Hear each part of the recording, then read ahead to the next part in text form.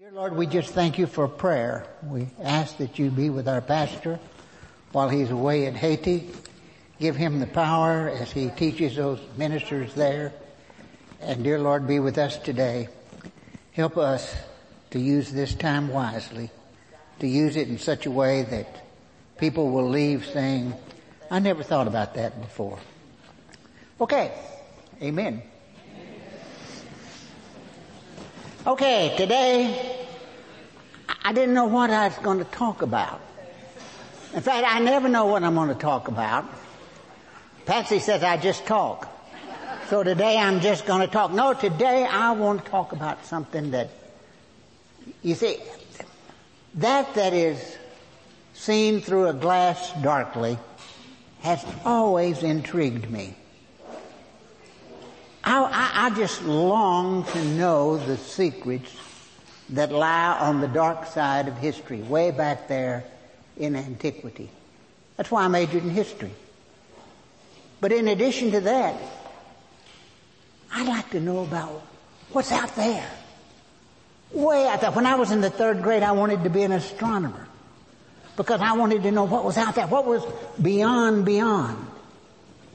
And then, have you ever wondered why those that can measure the skies and measure the depths of the sea cannot learn to live together in harmony? Have you ever wondered why those who say they love truth are so willing to chase error? Well, I fall in that category. And so what I do is I like to sit with those who once sat around long dead campfires and asked the questions that have troubled man since the beginning of the beginning. One of those questions is, how did it all begin? When did it all begin? What was its purpose? Well, I've drawn a line up here on the board. You've seen this line many times. I love it. It's one of my favorite lines. When I was, I teach Sunday school, and what they did to me is they took away my chalkboard, so I can't draw my line anymore. So I decided today you were going to be the victims of my line. So I put my line up here, and the pastor has put it up here many times. The trouble with this line is it's a finite line. It has a beginning. It has an ending. So you can use it for many things. You can use it for your life space. Carl Lewin, an eminent psychologist, he did that. He called this the life space line. You can use it for the time that I have lived in Central Texas. I moved here. I'm here somewhere along the line. But the line I want to talk about today is a different kind of line. When you take that line and you go to the end and you put an arrow and you go to this end and you put an arrow, you have just defined infinity. Infinity. That goes on forever and ever and ever and ever. That has no beginning. That has no ending. And you know, like the mathematician Blaise Pascal, you and I tend to be somewhat nervous when we are caught up in the silence of space and time. And so we want a beginning and an ending. We're not comfortable with that goes on and on and on forever and on and on and on forever. So what we would like to do is we would like to put a line here. And we would like to say, that is where it all began. But when you put that line there, those of us that sit around those long dead campfires ask the question, well, what was before the beginning? Well, you know, there are those in science that say, well, It all began with a big bang. But you see, to them there were gaseous clouds, and a spark, and a bang, and it was all created.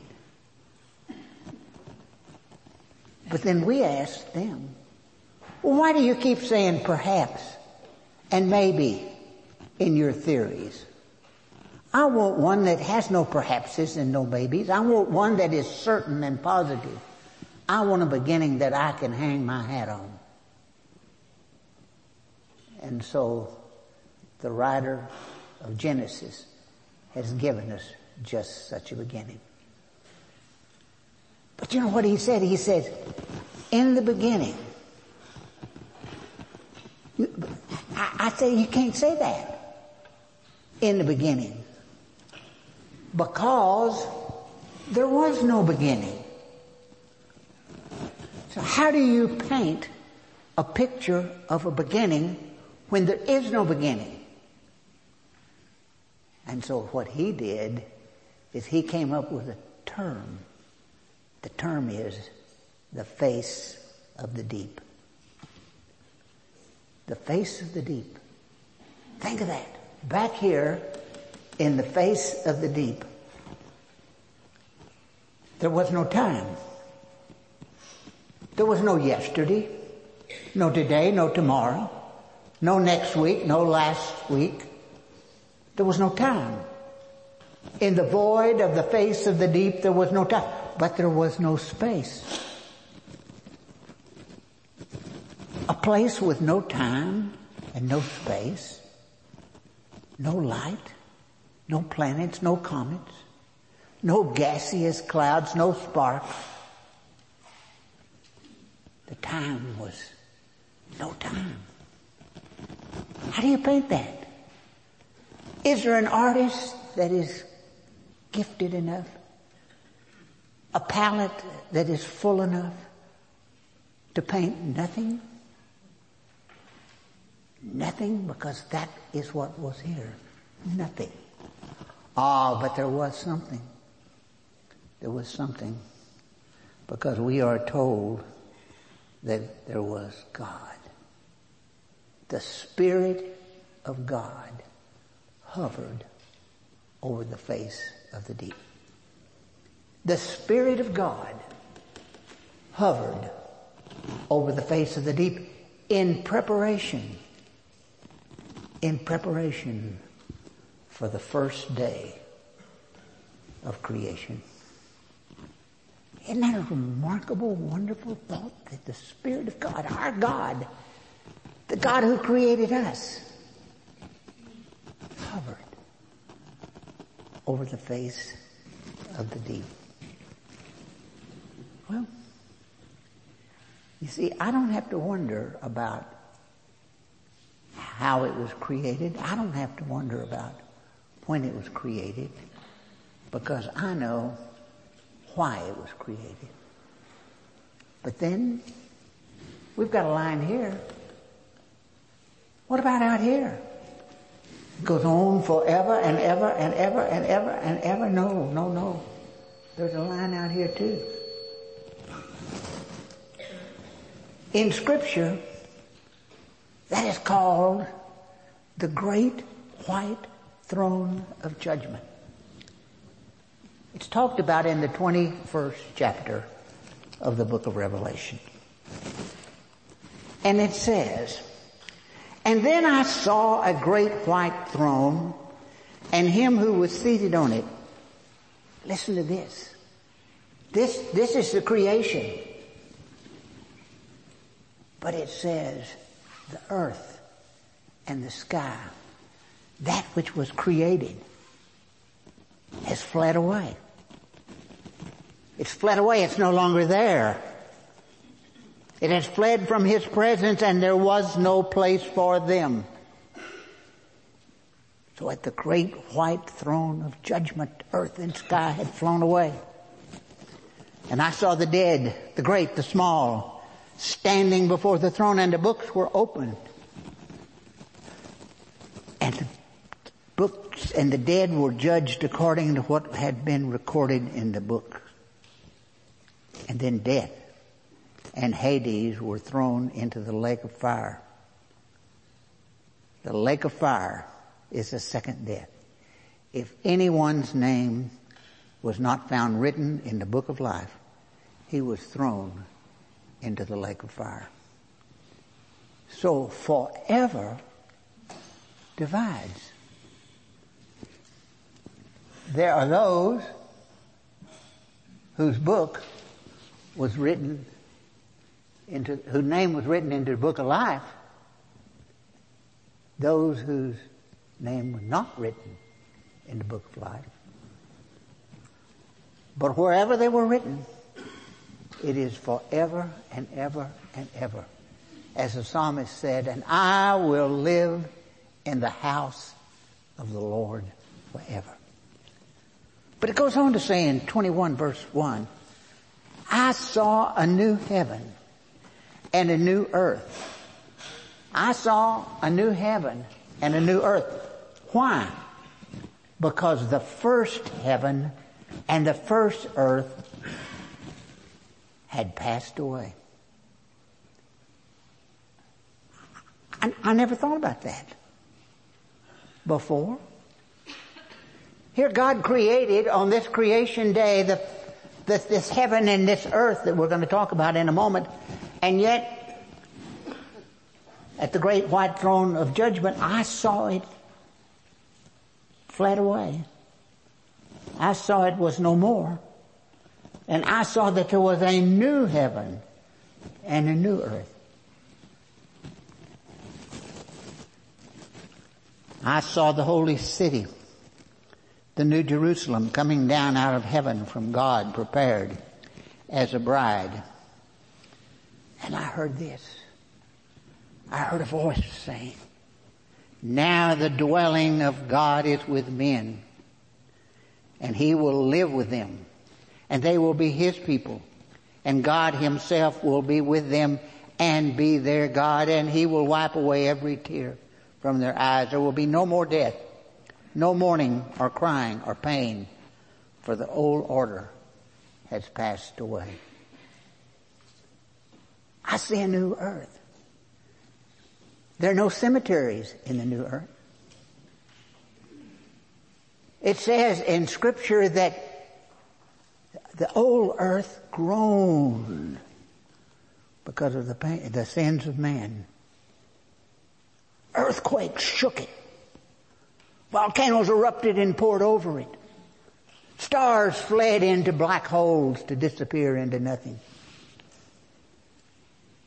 But in the new earth, the old had passed away. No cemeteries. No volcanoes. No thunderstorms come rolling in. No hailstones big as softballs. No sin. Just God living with his people. The God of creation is from Alpha to Omega. From beginning, but there was no beginning, so God has no beginning, no end. God has no end. God is always. He is ever. That's my God I'm talking about. How in the world can a God like that allow me to come to him in prayer? How can a God like that allow me, simple me, to stand up and to teach others about him? He's omnipotent. He's omniscient. He's omnipresent. He's always here. When Moses said, and who shall I say sent me? God said to him, say the I am sent you. I am the I am before the beginning. I am the I am at the creation. I am the I am in 55 BC when Julius Caesar stepped across Great Britain. I am the I am in 1066 when William the Conqueror came across at Hastings. I am the I am. Name the date. He is the I am. I am the I am of the new Jerusalem. And I am the I am that will live with you in the land of forever. Who created it? The I am. And it says that in the beginning, God created the heavens and the earth. In the beginning, God was simply there. The Creator God, the very foundation of our faith. He was simply there. And in John, we are told that God is spirit, and those who worship Him must worship Him in spirit and in truth. The Spirit that hovered over the face of the deep is the same Spirit that guides the course of history, that pens and turns the pages of history, that ensures that all things are moving toward that great consummation when there is no more sin. There are no more graveyards. There is only God and that man whose name is in the book of life. Oh, a holy will created our heavens and our earth. A miraculous coherence takes care of the entire fabric. A supreme intention turns the pages of history. There are assurances here for us. Assurances that unite all of Scripture. The psalmist said it this way. Before the mountains were born, you God, you brought forth the earth and the world. From everlasting to everlasting, you are God. Isaiah said it like this. Lift your eyes and look to the heavens. Who created all these? He who brings out the starry host one by one and calls them each by name on a night when you see those stars pop up one by one by one. You know it was God who created them. Not only that, but God knows them, everyone by name. And because of His great power and His mighty strength, not one of them is missing. Every night, when we look up at the night sky, we know that the North Star will be there. Not one is missing. Nehemiah said it like this. You alone are God. You made the heavens, even the highest heavens, and all the starry host, the earth and all that is in it, the seas and all that's in them. You give life to everything. And the multitudes of heaven worship you. The stars, the moon, the sun, and a little man. They all worship you. And a poet by the name of Oxenham seemed to understand this because wrote, not what, but whom I do believe, that in my darkest hour of need hath comfort that no moral creed to mortal man may give.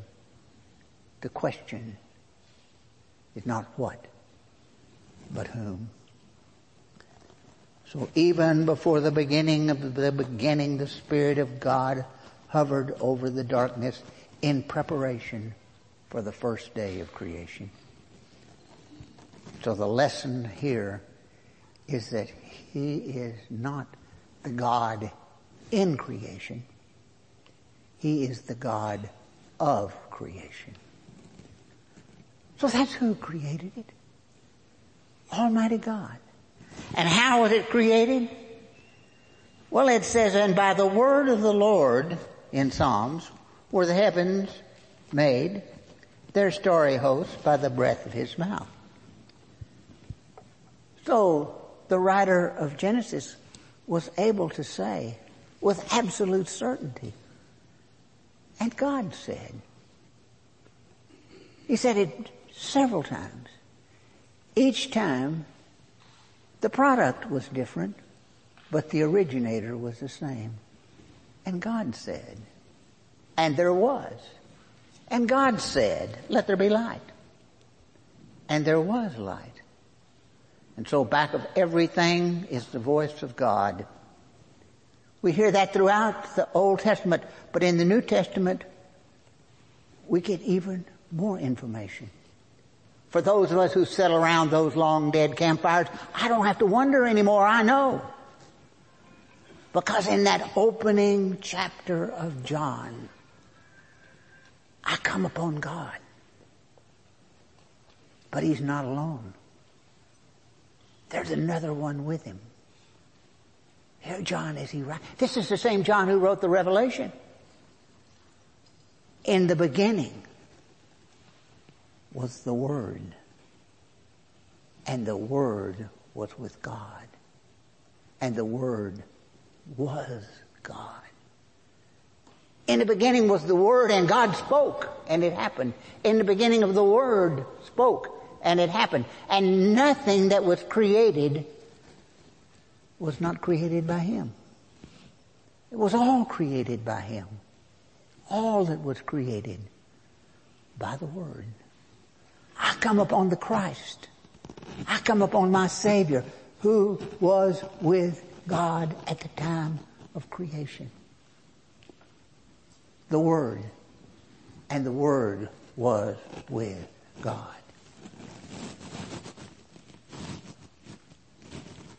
For by Him all things were created. Things in heaven and on earth, visible and invisible, whether thrones or powers or rulers or authority, all things were created by Him and for Him. He is before all things, and in Him all things hold together. He is not only the Creator, but He's also the Sustainer. In Him all things hold together. Before Him there was chaos. Before Him in my life there was chaos. But by Him order was established. Here there was chaos. The chaos of sin, the chaos of death, the chaos of tears, the chaos of pain. But on the other side, order. No chaos. The Word still speaks to us. When the Hubble telescope was invented, the scientists were amazed at the order they saw in the universe. It had such order, such beauty, that order dominated it. It didn't just exist, it dominated it. But those of us who know God are not surprised, because the universe was created by a perfect God. So how would you expect it to be anything but perfect? This can be seen in the sequencing of creation. In the first 3 days of creation, the condition of formlessness, and it was without form, that condition was remedied. For first day was the light. The second day, the expanse between the waters. The third day, the dry land appeared. It was given form. The next 3 days, the state of emptiness was addressed. Fourth day was the vegetation. The fifth day was the living creatures in the sea. The 6 days were the living creatures on the land. That eminent mathematician Albert Einstein said this about it: the only incomprehensible part of the universe is that it is comprehensible. And that's remarkable. Einstein said that. And you know, he said that because he saw the order as a mathematician. Someone once said that perhaps the language of creation was mathematics. I don't know that. But Einstein seemed to think that. Other scientists have found the same thing. Albert North Whitehead and Robert Oppenheimer, they said that ours is a comprehensible universe created by a God of reason. Thus it is both reasonable and rational to believe that none should experience problems in ultimately discovering why things are as they are. They are as they are because they were created by a perfect God. And God spoke, and it was perfect because He is an omniscient God. The philosopher Voltaire said it like this: in the arguments for believing in God, there are difficulties, but in the arguments against believing in God, there are absurdities. Well, if that is the case, why do so many want to exchange the difficult for the absurd? I'd rather have the difficulty of believing in God than the absurdity of not believing in Him. And while I may never fully understand the book of Genesis, I know that my Heavenly Father will give the honest seeker direction toward understanding, and I will understand what I need to understand. And in preparing for today, I understand so much more than I did before I prepared. Patsy said, "Why did you take such a difficult subject?" And I said, "Because I want to confuse them." That's not what I said. I said because I want to know. And if I took something I already knew, then I would not benefit from it. So I'd rather take something that's difficult than something that's easy. And when was it created? When was it? When did this take place? Oh, we just hate to have something that's not pinned down on the calendar. We want to know when this happened. Well, there was a fellow by the name of Usher. And he was just so troubled by it that what he did is he went to the begats in the Bible. And he begat somebody, the ones we skip over, because we can't pronounce the words. Begat. And he added up all the begats. And he declared with absolute certainty that this world began on an October morning in the year 4004 BC. Now, for those of you that do not know Bishop Usher, then in the Bibles you had when you were young, he was in there. He was in the front of the Bible. And it says that that's when the world was created. And the when of creation, this line right here, it said was 4004 BC. Because Bishop Usher said it. Now the new Bibles don't say that. When was it? When was it created? I know exactly when it was created. It was created when God said, "Let there be light." That's when it was created. I don't have to have an exact date. The simple answer is that when God said, "Let it be," it was. Before that, there was the face of the deep. But when God said, "Let it be," the great clock in the hall of heaven began to tick. And it began to count out the time until the great white judgment. God had it all. He was in control of it all. And when God spoke, time began.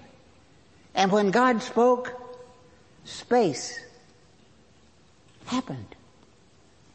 Because there were stars there. You see, you have to have something in space to have space. And there were stars there. There were planets, there were constellations. Everything changed except for one thing. One thing did not change when God said, let there be. That one thing was God, because God does not change. As God hovered over the face of the deep, He was preparing for the creation of all we can see. And so when people look at creation and say, there is no God, you wonder how they can make such a claim. For everywhere you look, you see God. You see God in a star.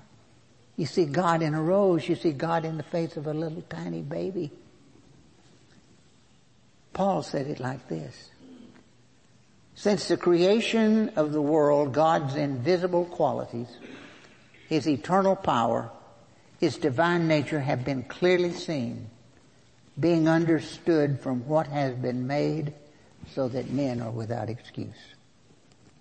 Everywhere we look, we see God. Another poet, Mary Plunkett, wrote this. I see His blood upon the rose, and in the stars the glory of His eyes. His body gleams amid eternal snows. His tears fall from the skies. I see His face in every flower. The thunder and the singing of the birds are but His voice, and craven by His power. Rocks are His written words. All pathways by His feet are worn. His strong heart stirs the ever-beating sea. His crown of thorns is twined with every thorn. His cross is every tree. Everywhere we look, we see God. Who created it? God. How was it created? And God said. When was it created? When God said. And then comes one of the most difficult of all questions. Why was it created? Why? Why was it created? Some people say it was created for fellowship. God needed fellowship. No, God didn't need us. We need God. There was Father, Son, and Spirit. Why was it created? Could the simple answer be because God is love? For God so loved the world.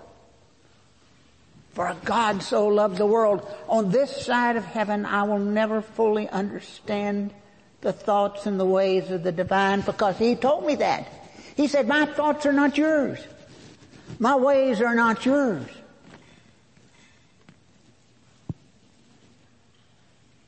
Dr. Timothy Johnson, in his book, Finding God in Questions, said this. Oh, God could have made it all obvious, but at terrible price. It would mean the loss of that which makes us human.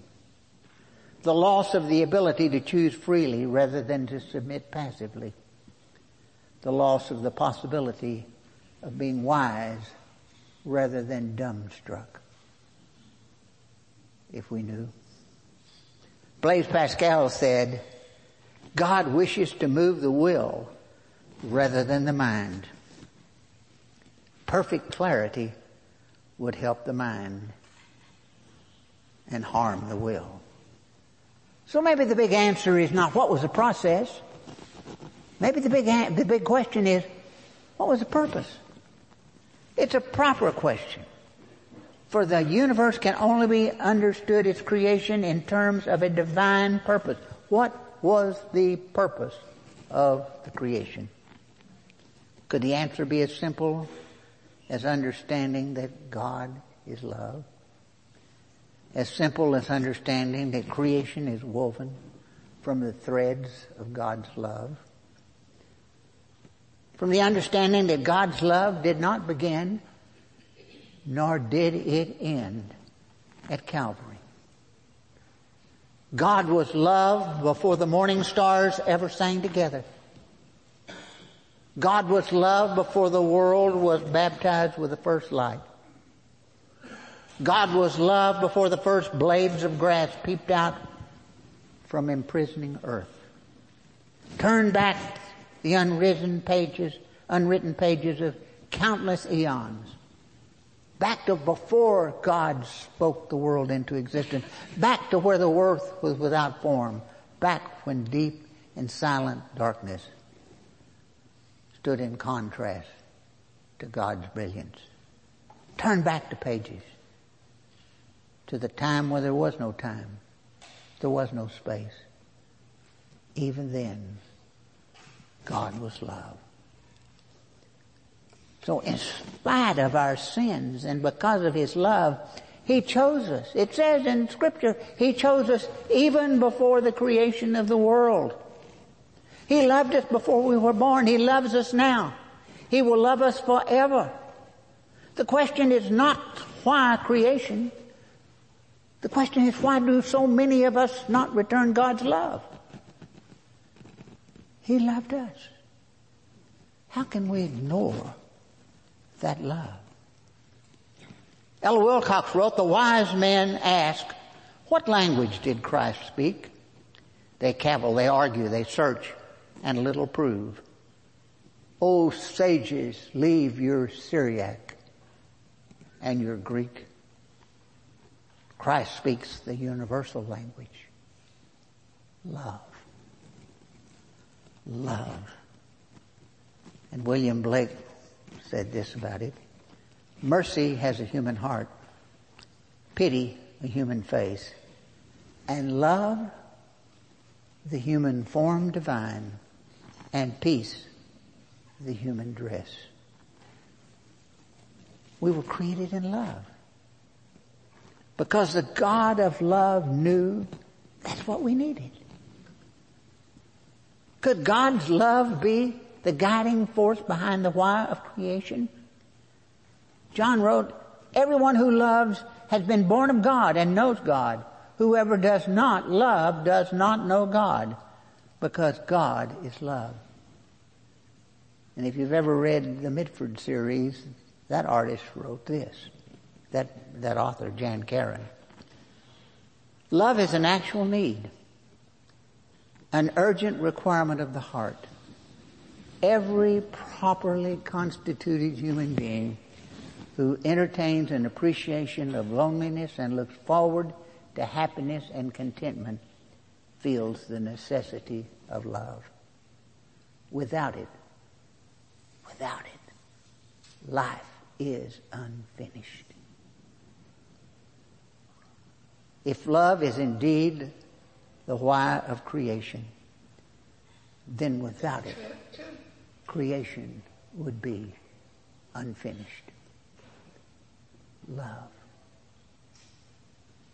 Well, our time is finished. If ever foolish enough to invite me back again, I'll finish the rest of it. But our time is finished. But not God's love. That will never be finished. It will be from Alpha to Omega, from beginning to end, from the old Jerusalem to the new Jerusalem. It will be the thing that unlocks us so we can be what God intended, so we can fulfill God's purpose for us. A purpose written in the blood of love. Father, thank you so much for the opportunity to open your word and to study creation. In Christ's name, amen.